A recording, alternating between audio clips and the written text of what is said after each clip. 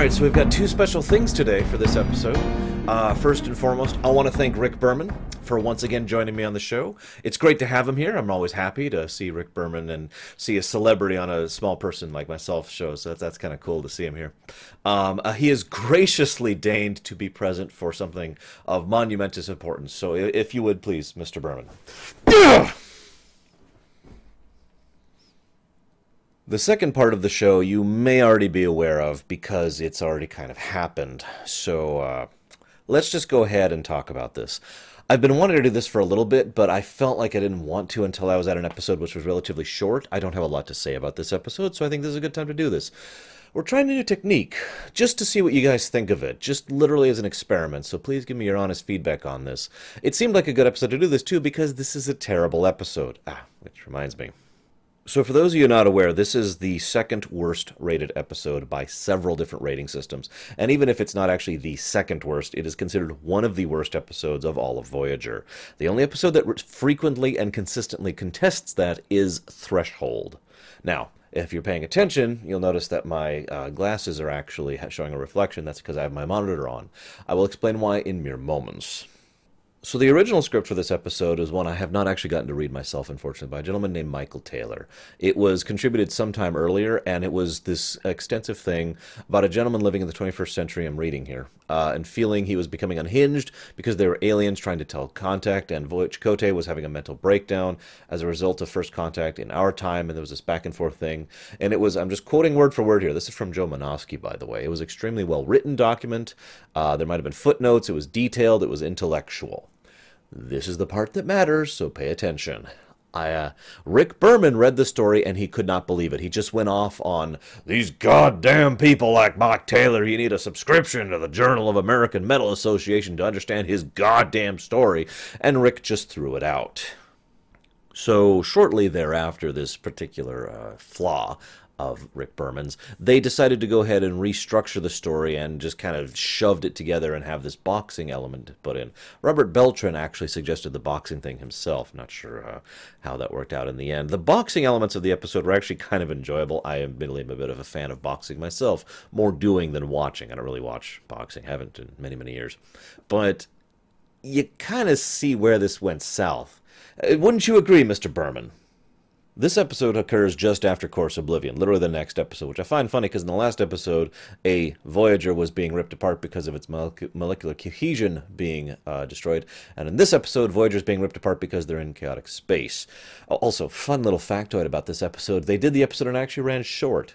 Now, in honesty, that is not that uncommon, but I find it interesting that the whole framework of the sick bay thing with the scenes with the Doctor and Chakotay being, no, I don't want to go back, that was all added in to pad out the episode. I shouldn't say pad, that's a negative connotation, in order to add time to the episode so they actually hit their mark of how long the episode had to be. I will say it was nice to see Boothby again. This is actually the last time we'll ever see Boothby, unfortunately, and it's a bit of a shame that this is the episode he was in, but whatever. It was nice to see him again. He did a good, decent job of the role that he was granted. Now, one of the other things I want to segue into pretty much immediately here. The Doctor has a natural distaste for the violence of boxing, and that makes sense. He discusses it from a very clinical medical perspective. The thing I find interesting is then they don't actually discuss that at all. It's never brought up. It's never debated on. It's just the Doctor is pro-medicine, and that's it. I find it interesting because a later episode, which we'll be getting to in a few weeks' time here, I'm not sure how long exactly, we'll be discussing that issue in more depth. It'll be a better look at this, the topic. So I'd just like to go ahead and say that this is a great example of why the whole B-plot thing just doesn't work. The A-plot, B-plot thing. We just had an episode that was just one plot. Remember that? Course Oblivion, previous week, you know? This episode, instead, we have a very definitive, oh my god, the ship is in danger, and there's this horrible phenomenon that's going to destroy their ship. And I know what you're saying, well, what's the A-plot? Well, there actually is an A-plot. It's just terrible. In fact, the actual word I wrote down in my notes is it is a banal. Or banal, if you prefer, depending on how you pronounce that, plot. So the A plot is all about Chakotay's fears about going insane, and the B plot is about chaotic space, which just shows up randomly and is described as a space where physics does not work right. In this place where physics do not function properly is where they do things like scan, maneuver and toss out probes. Oh, and of course my personal favorite, they're defended from the physics not working right by their shields. I wonder if they could beam through them this week. Anyways, just to give you an idea of how ridiculous this is, at one point they were scanning to a range of 1,000 kilometers and looking to see if there are any planets in range of that. For those of you not aware, granted, I only have the perspective of living in the United States, but 1,000 kilometers is roughly the distance between Kansas and Georgia, not even halfway across the entire country.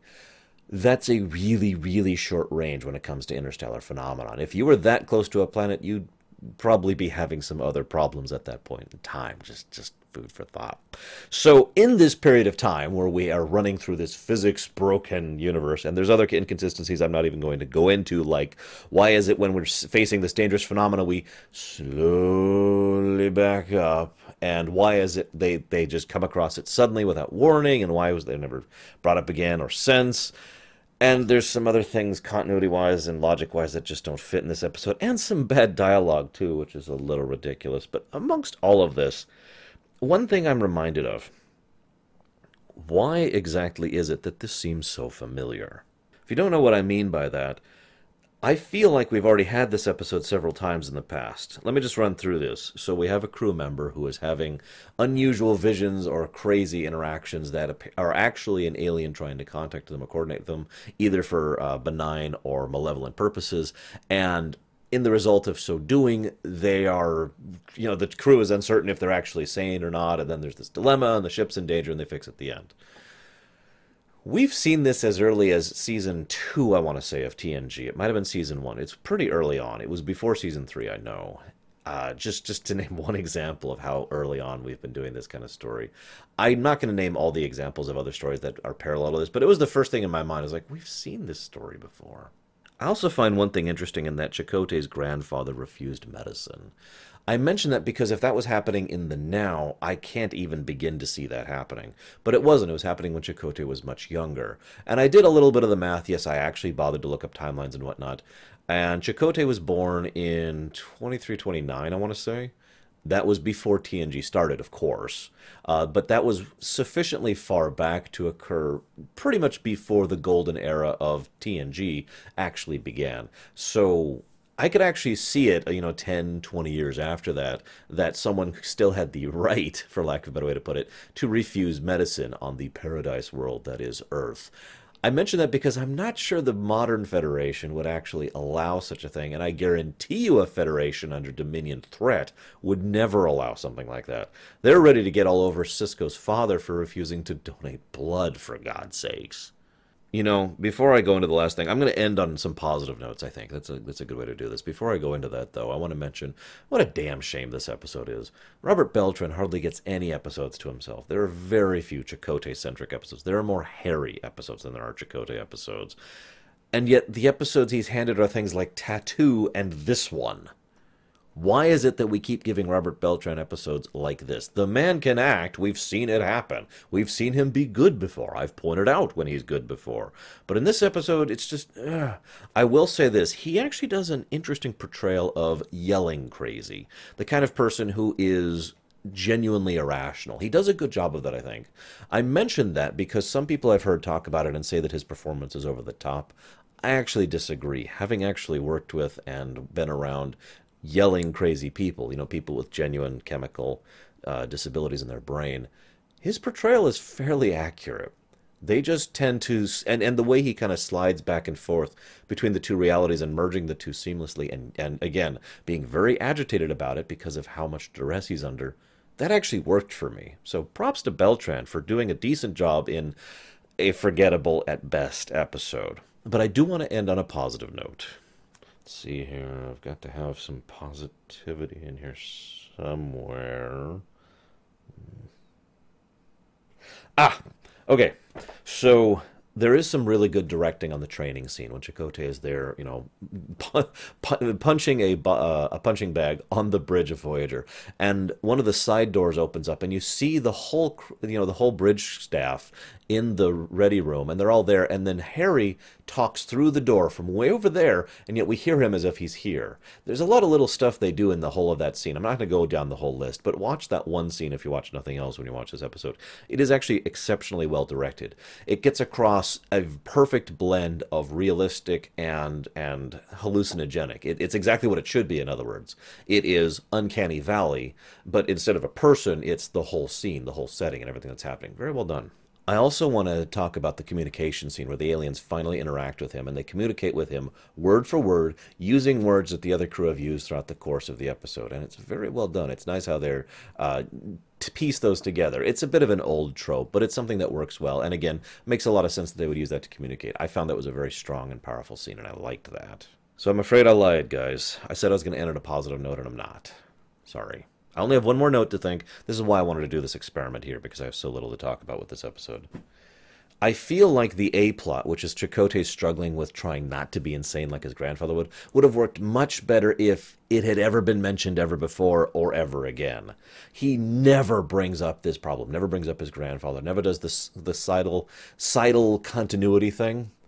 Having so recently going through Babylon 5 and seeing all the little ways that they would have tiny little bits of continuity, and I was just going through an episode, the episode By Any Means Necessary. I was just going through that episode, and there's an undercurrent B plot that happens, or actually more like a C plot, that wouldn't have happened and would have had no significance and no relevance to the characters if not for the fact that it was informed because of events that happened in a previous episode.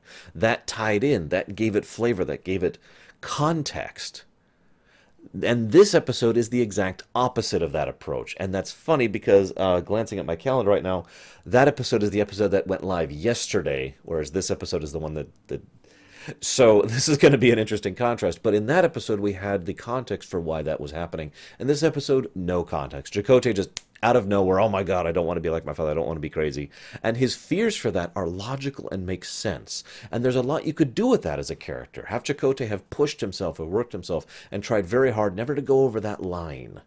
In his dealings with his religion, in his dealings with his beliefs, in his dealings with his father, trying never to actually go too far, so he never ends up like his grandfather. But that's never been hinted before, and as I mentioned, never will be again. So I hope you enjoyed at least this new experiment. If you didn't, please, as ever, give me honest feedback. And of course, if you want to talk about the episode, that's cool too. I always like reading your guys' comments. One way or another, I will see you guys next time.